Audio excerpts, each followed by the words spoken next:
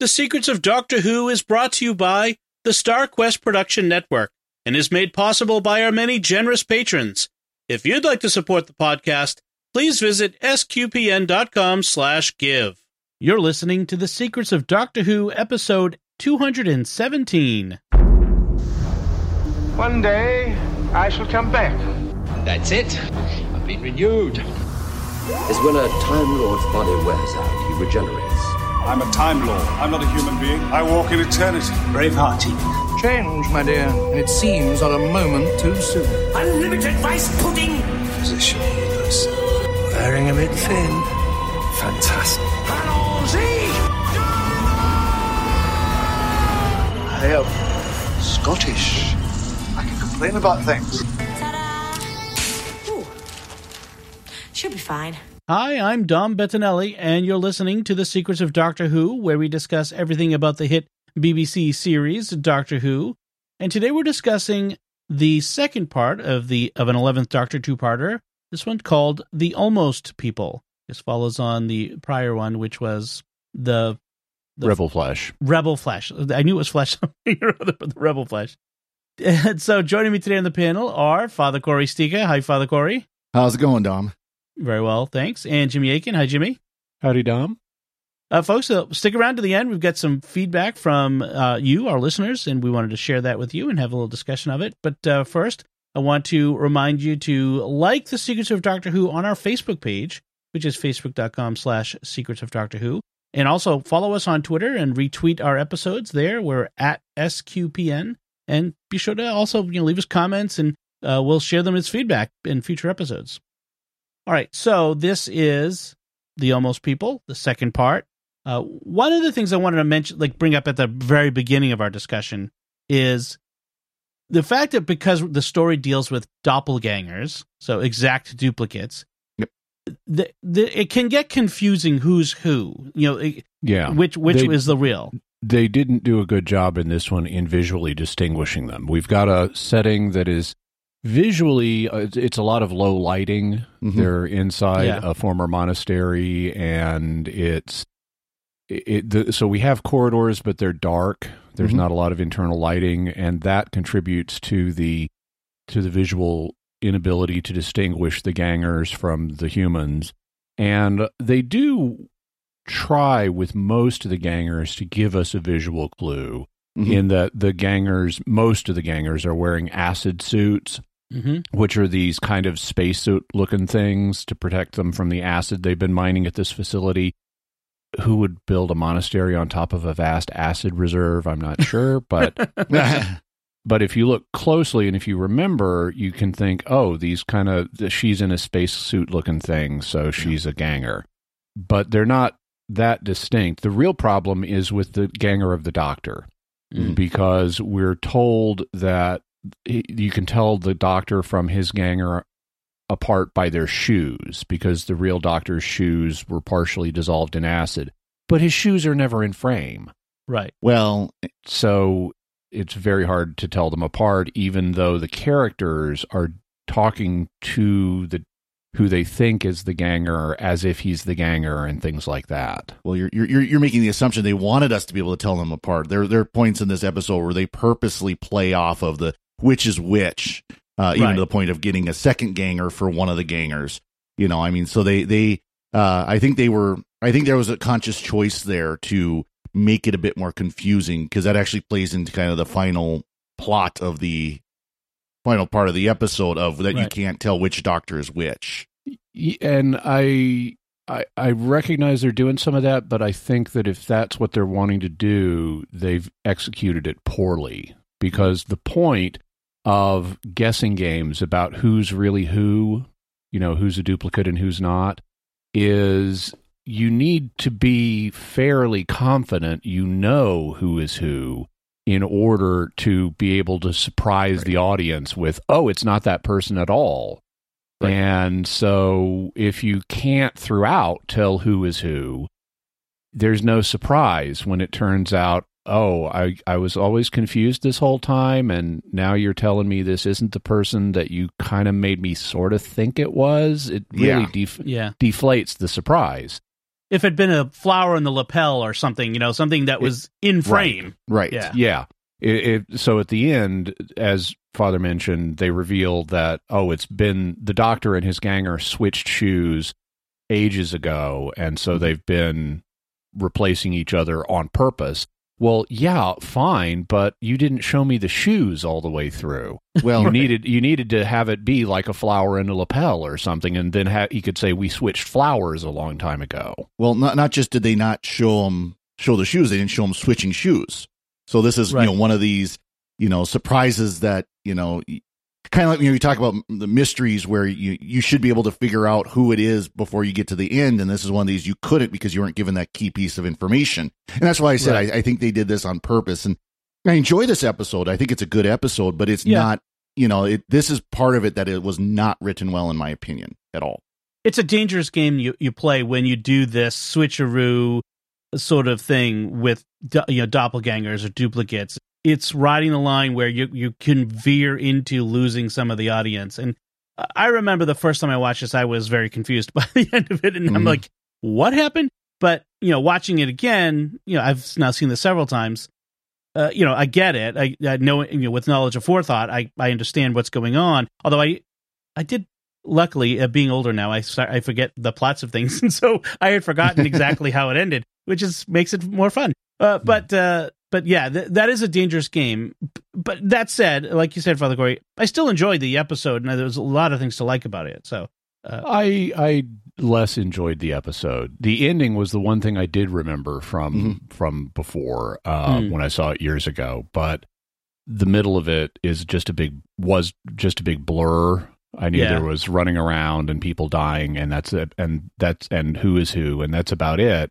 And that's all there was. I mean, there were some nice things here and there. I didn't hate this actively, but I also did not think it was particularly great. I think it felt a little bit like too much butter over too little bread. Maybe this could have been one episode, and you get rid of some of that running around and screaming bit, and it would have been maybe a tighter, better episode. Of course, can we talk about the fact that at the end of the episode, the Doctor is wearing shoes made of flesh? Because he had switched shoes, so they weren't like real shoes. That's a good point. He was wearing flesh shoes. Well, leather shoes. Anyway, we'll leave that aside for now.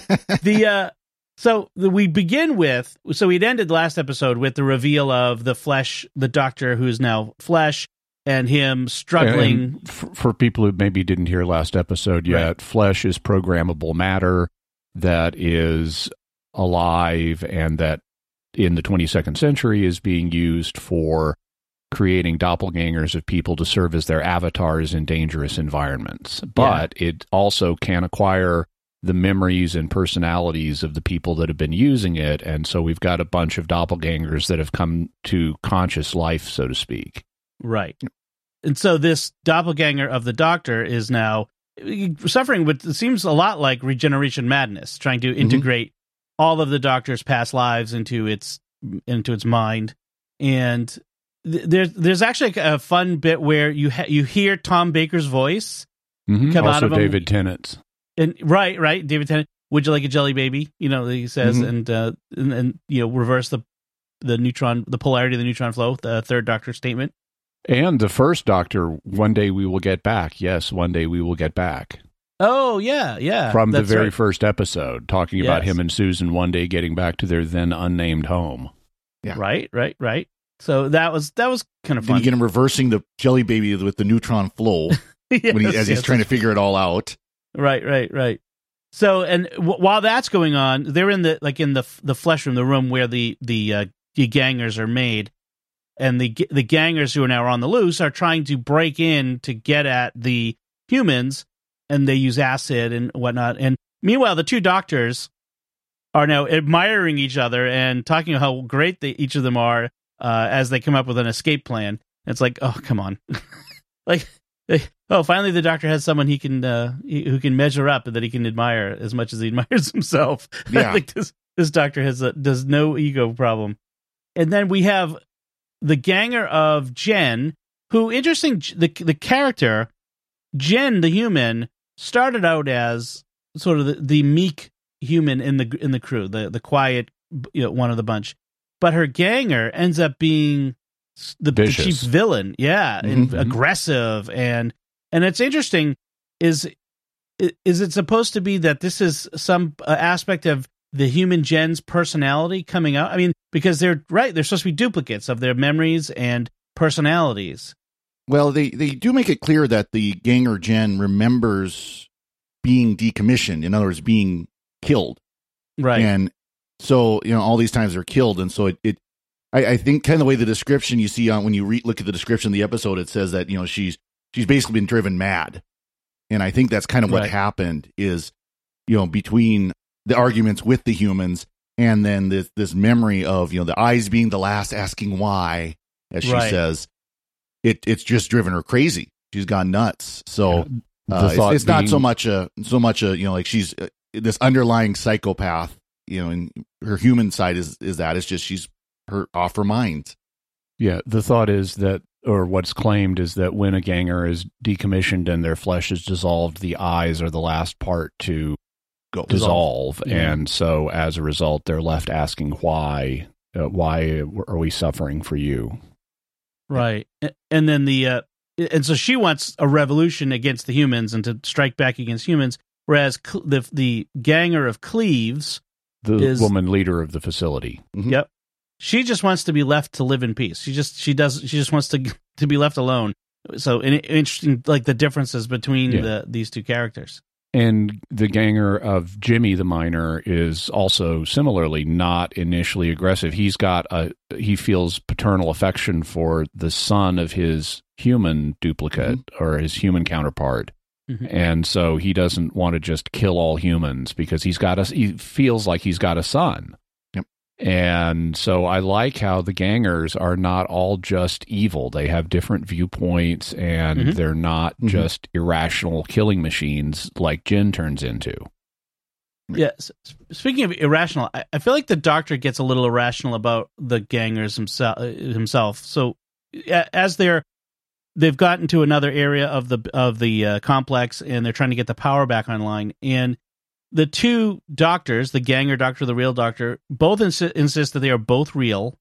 And when Amy insists, no, the real doctor is more real, the ganger doctor gets mad at her and gets upset. And the original doctor, and I'm not sure if they've switched at this point. They've switched, yeah. Mm-hmm. Okay.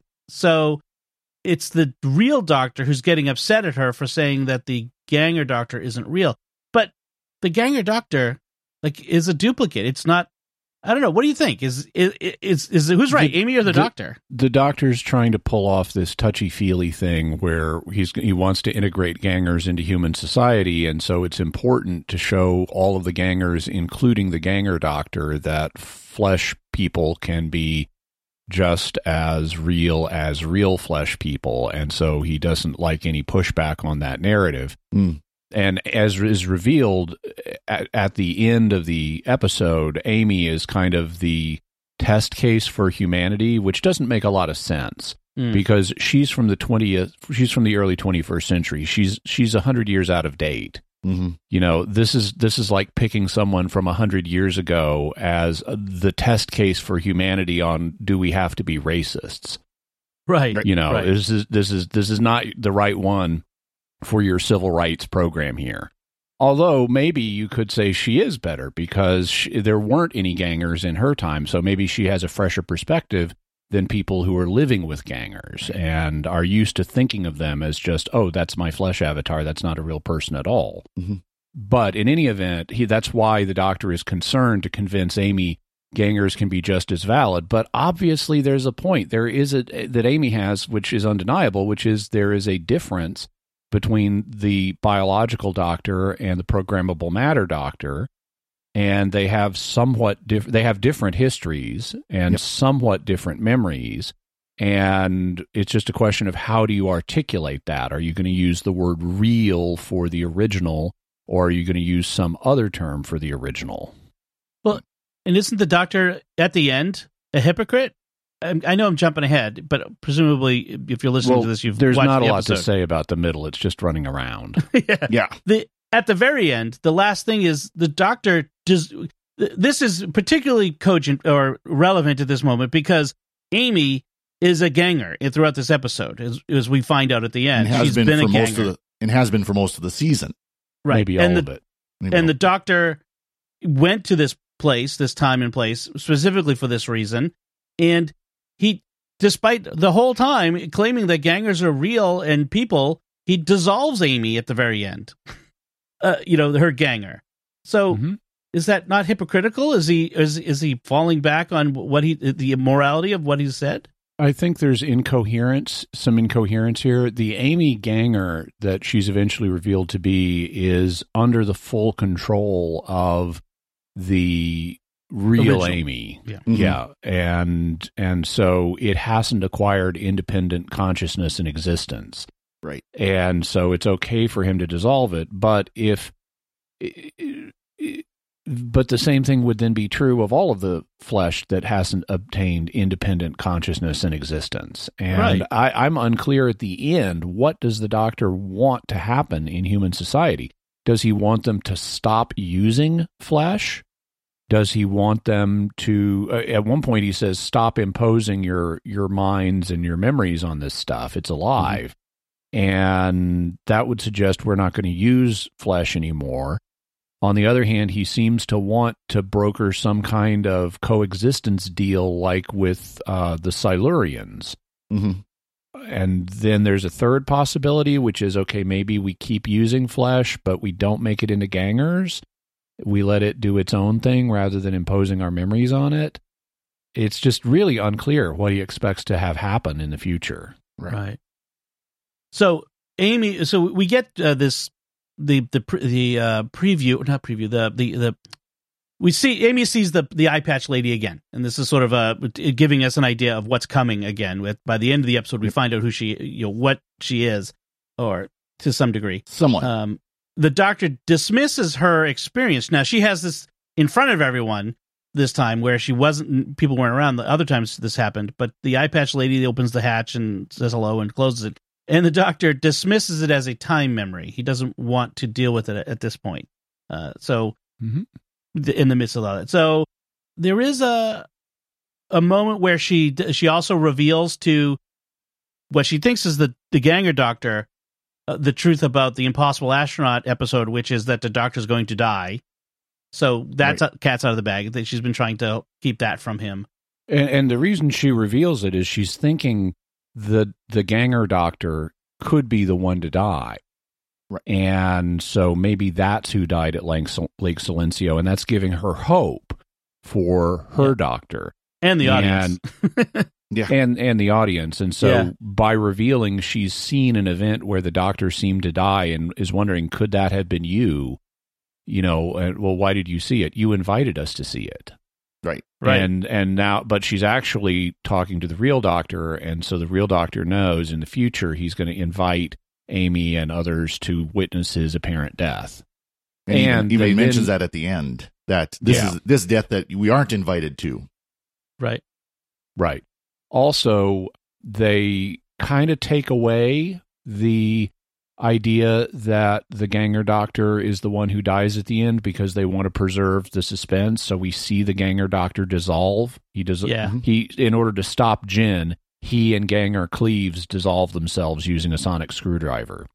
But there's also a line in there where the doctor says, this may not be the end. Your molecular memory may survive.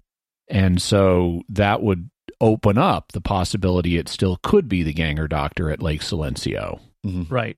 Or in any Big Finish spinoff adventures that they haven't made. Exactly. So he also has he gets really aggressive with Amy here, throwing her up against the wall. Right. This is apparently his shocked reaction to learning. He knows in hindsight this is his final incarnation, based on what he's been told about the regeneration limit. And now it's like, oh, this isn't just my final reincarnation or my final incarnation. I'm close to the end. I'm going to still be associated with Amy when it happens. Yes. Right. And that's and that kind of throws him off. So we have a bunch of stuff where Rory kind of gets lured in and tricked by two Jennifers and he has to choose which is the real one. And the trick is that neither. So whichever one he chooses is going to be a ganger, and the other one is apparently sacrificing herself to die for the sake of the trick. She also shows him the pile of decommissioned gangers that are slowly dissolving. That didn't make any sense to me. They should just do what we see elsewhere and just completely dissolve them back into the original Elmer's glue. Right, right. It seems to be just a gratuitous attempt to gin up sympathy for the plight of the gangers, I guess. Mm-hmm. Yeah. Well, especially since these are supposed to be faulty gangers, where something in the process didn't work right, and that's why they're left just to dissolve decay. slowly, I guess. Yeah. There's a whole a bit where Rory and Jennifer, they're running around turning things on and off, and she's tricking him. There's a rescue shuttle that's going to show up. Only Cleves knows with the longest landing in the courtyard ever. In fact, it never actually lands. Right. And so presumably when the acid base explodes, the shuttle goes with it because they never made any attempt to warn it off. That's right. Right. Yep.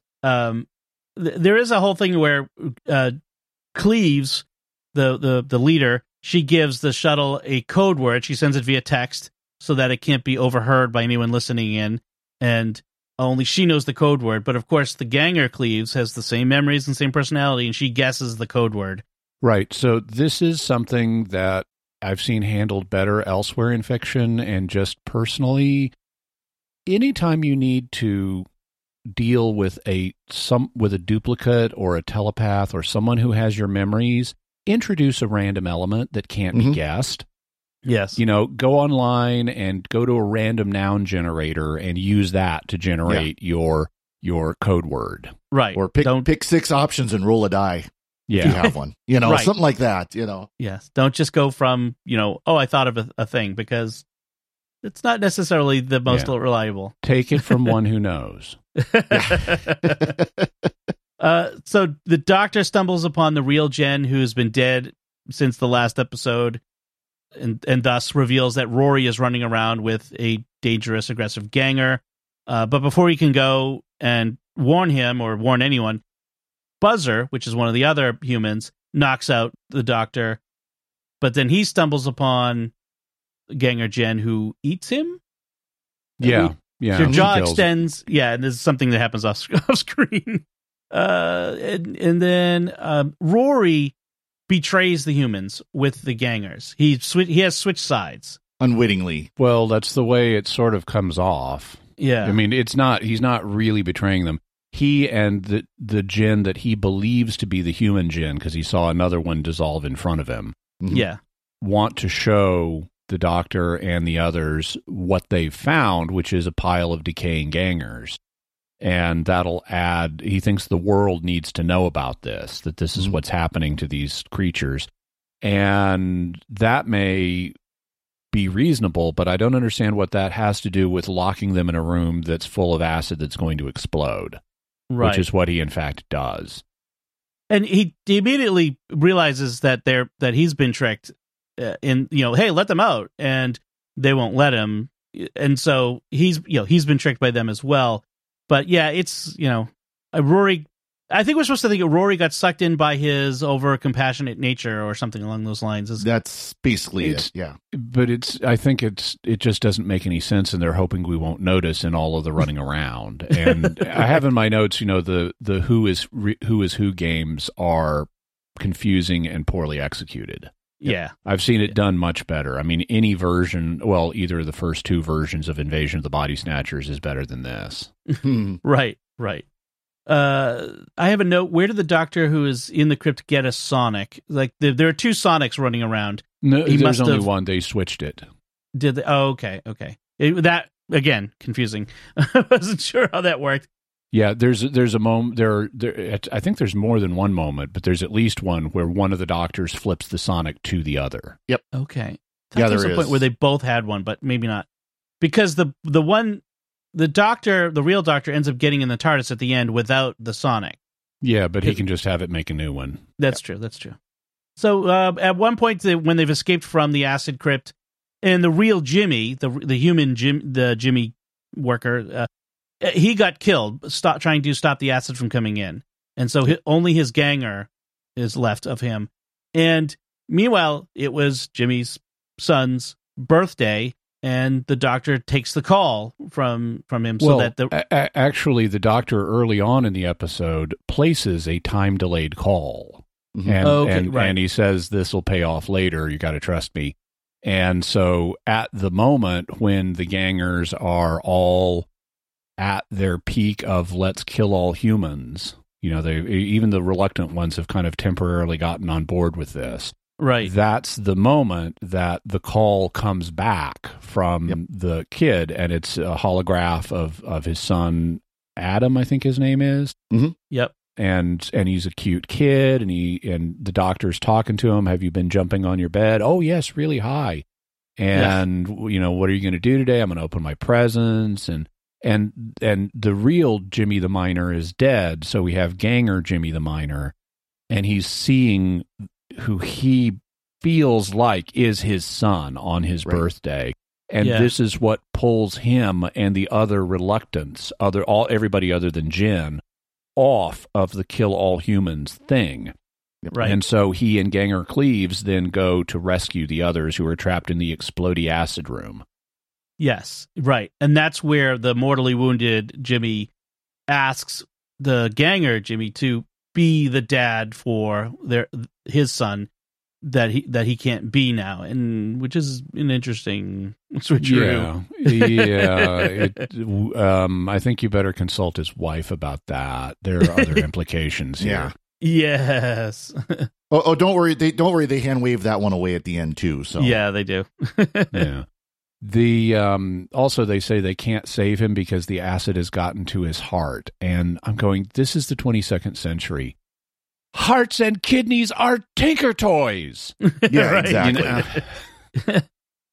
It's been established, yes. Advanced technology. Line from Young Frankenstein. That's right. Cleaves says that Ganger Jen has turned from a sweet kid into a monster, the stuff of nightmares, and then she literally turns into a scary monster. Which reminded me a lot of the Lazarus monster from the 10th Doctor episode. Anything with a big detachable jaw. Yeah. Yes, and the long neck and the arms, and the human Dickon, who's one of the other miners, ends up sacrificing his life to save the others. So now we have had two humans die in place of, and so that we have to have the gangers now replace them in real life. And this is the part where we get the Doctor talks about doing the switcheroo. Oh, and the TARDIS now drops down to the level where they are. It's been working its way down through the ground because of the acid. Yep. Mm-hmm. Before she leaves, the Ganger Doctor tells Amy, remember to push, but only when she tells you. So he knows what's going on. Earlier, the Doctor has been telling Amy, breathe, out of nowhere for no reason. So it seems like he knows more than just that she's a Ganger. And Amy has been having labor pains, which she's not recognizing as labor pains. She thinks she's pulled a muscle. Right. How does the Doctor know, like, about the eye patch lady who's going to tell her to push? So at least part of this is the Doctor has apparently known ever since episode 1 when he first did the inconclusive pregnancy test on her. Yeah. That she's a Ganger, and he's been monitoring this all the way along. So he presumably knows that in some of the readings he's getting, she's not just pregnant, she's 9 months pregnant.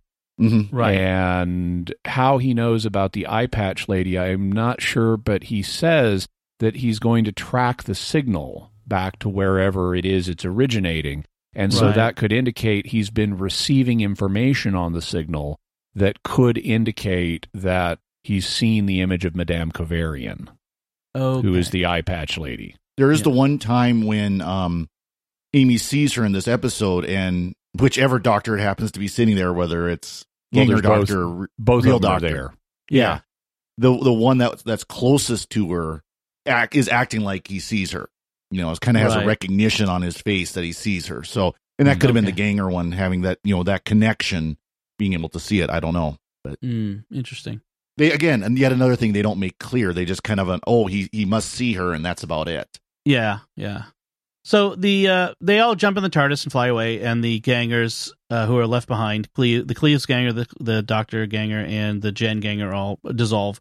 The TARDIS apparently magically stabilizes the gangers permanently, so they will no longer change and will be indistinguishable from human, I guess. Yeah. Also, the Doctor gives some space medicine to Cleves to dissolve a blood clot she's got deep in her brain, so that she can live now. Because apparently in the 22nd century, they can't do that. So yes, magic medicine that just happened to be right under the console. Central TARDIS console always keeps some there. Yeah. I'd love to see the glove box on the TARDIS, because apparently he's got everything in there. Well, the glove box is bigger on the inside. Yeah, exactly. That's true. Wow, it's like folding space inside folded space. So then the Doctor drops off Jimmy with his son at the beach, and the Doctor takes the others to corporate headquarters for the company they work for that was mining the acid, where there's a press conference going on, apparently, and they're going to Real Cleves and Ganger Dickens are going to go in together and try to get them to stop using gangers and stop them flesh from doing something, but it's unclear what exactly. Yeah, that's true.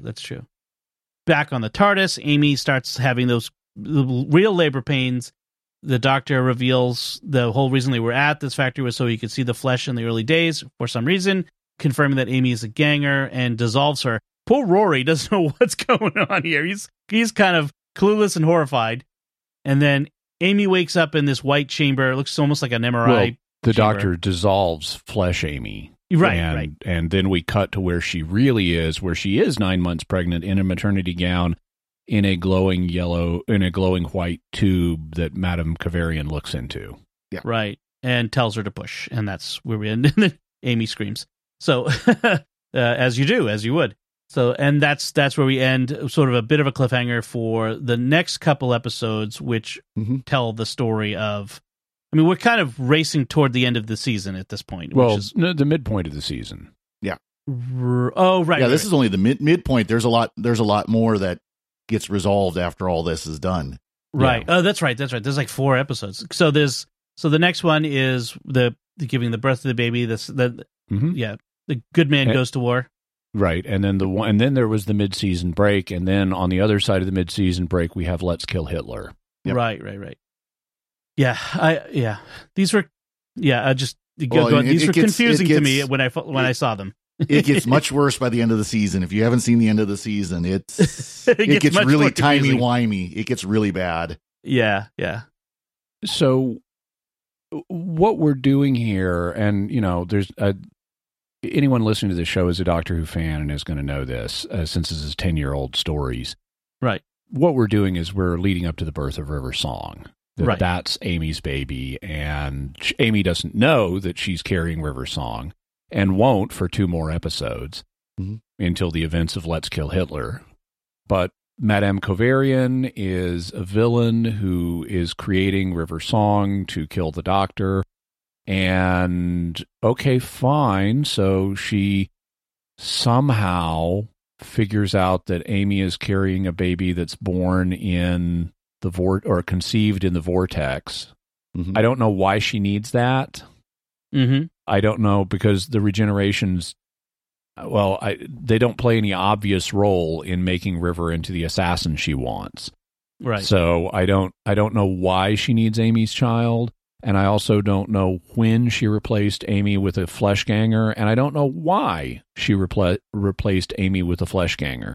Because if she can go into the time stream and just yank Amy out of it, why replace her? And why mentally connect the real Amy to the flesh Amy? This is unexplained and not obvious. I don't know why she didn't take a random woman from somewhere, even if And I don't know why it needs to be a companion of the Doctor's, to give birth to the assassin she wants. I don't know any of the answers to these questions. None of it makes sense at this point. No. Right. Yeah, she's apparently, the earliest we see the eye patch lady is in the Impossible Astronaut. No, the second one, where Amy sees the hatch open in the door. In the children's orphanage in Louisiana. Yep. That's right. So it has to have happened before that point. But you're right. Like, why not just wait till Amy is 9 months pregnant and then grab her? Like, I get, like, if you have to grab her early, then you want to substitute in a ganger so that the doctor doesn't know that she's missing and isn't looking for her. Except timey-wimey. He does. Yeah. Take her, I mean, thinking as a supervillain. Yes. Snag her, keep her for 9 months, keep her on Versed so she can't form any new memories of that period, have her have the baby, and then at the end of the 9 months, stick her back with the doctor 1 second after you took her. Right. That's true. Yeah. It doesn't bear digging too deep into it. No. Yeah. Moffat had a particular idea of what he wanted, all of these things, and didn't really care if it made bigger sense. I guess is the basically the ultimately Moffat wanted Amy to be the doctor's mother-in-law. Right. Which is fine. I'm here for that. I just don't know why we need this complex rigmarole. Right. Because this is Stephen Moffat overthinking things, I'm sure. Yes. He's a good writer, but there are times we all know we've talked about some of his episodes where he overthinks things way too much. He overcomplicates stuff sometimes. All right. So, any last notes on Almost People and Rebel Flesh, if you have them, Father Corey? Anything? The funny part is when I heard reminded of the title, the Almost People, I was thinking of the TV show Almost Human, right? Which I think is like a vampire show in modern day London. So that was my first. Wait a minute, what? Oh. Jimmy, I liked a bit. There's a bit where Ganger Jen is, babbling on, and she's melting one of her fingers and drawing these circles with dots in them on the wall. And then later, when we come by, that flesh that she's deposited on the wall has become eyeballs that stare accusingly and track humans walking down the hallway. That was creepy. That was actually an interesting idea. Like that, these eyes convict you because they ask why. Yeah. It may have been inspired in part by a scene from Fritz Lang's movie Metropolis, which is a famous silent movie. And there is a very creepy scene where you have all of these overlapping winking eyes on the screen all at once, and it's kind of like that. Interesting. All right, so that does it for Almost People. And I did say we had some feedbacks, brief feedback from our recent episode on the Eighth Doctor and the Sword of Orion, which was a Big Finish production. So Regularity on YouTube writes, this episode has amazing atmosphere. The music at the Garazone space station, love it. And I got to say, Big Finish did a great job with creating the atmosphere, the soundscape of these stories, especially of this story. Yeah, I agree with that one. Yeah. And Rob Cox on Facebook writes that he lets us know that this is also available on Audible. That's where I was able to acquire it. I enjoy the Eighth Doctor series, he says. And yes, you don't have to just get these stories at BigFinish.com. You can also, many of them, I don't know if all the Big Finish productions are available at Audible, but many are.